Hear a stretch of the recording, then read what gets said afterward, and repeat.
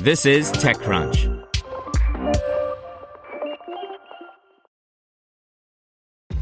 This episode is brought to you by ShipStation. You know, folks, I'm all about working smarter, not harder.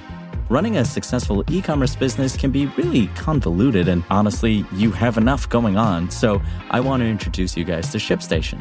I love using ShipStation because it makes it so much easier to automate all my shipping tasks, and I can manage all my orders in one simple dashboard.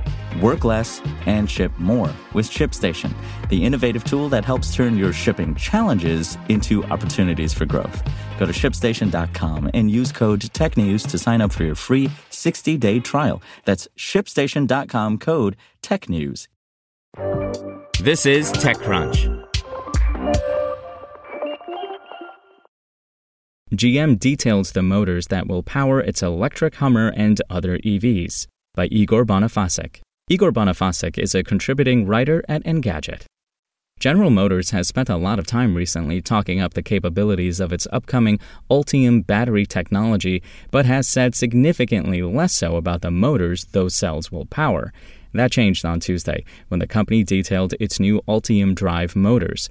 With today's announcement, the series consists of 3 different models: a 180-kilowatt front drive model, a 255-kilowatt rear and front drive variant, and a 62-kilowatt all-wheel drive assist motor.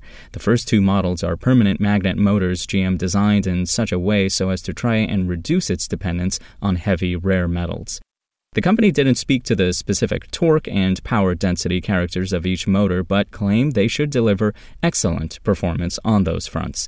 It also revealed the 2022 Hummer EV will feature 3 of the 255-kilowatt models.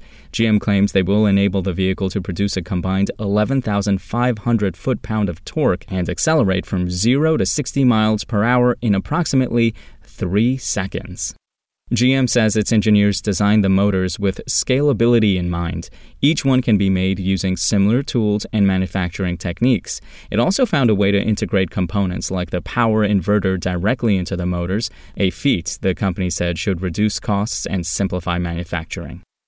Editor's note: this article originally appeared on Engadget.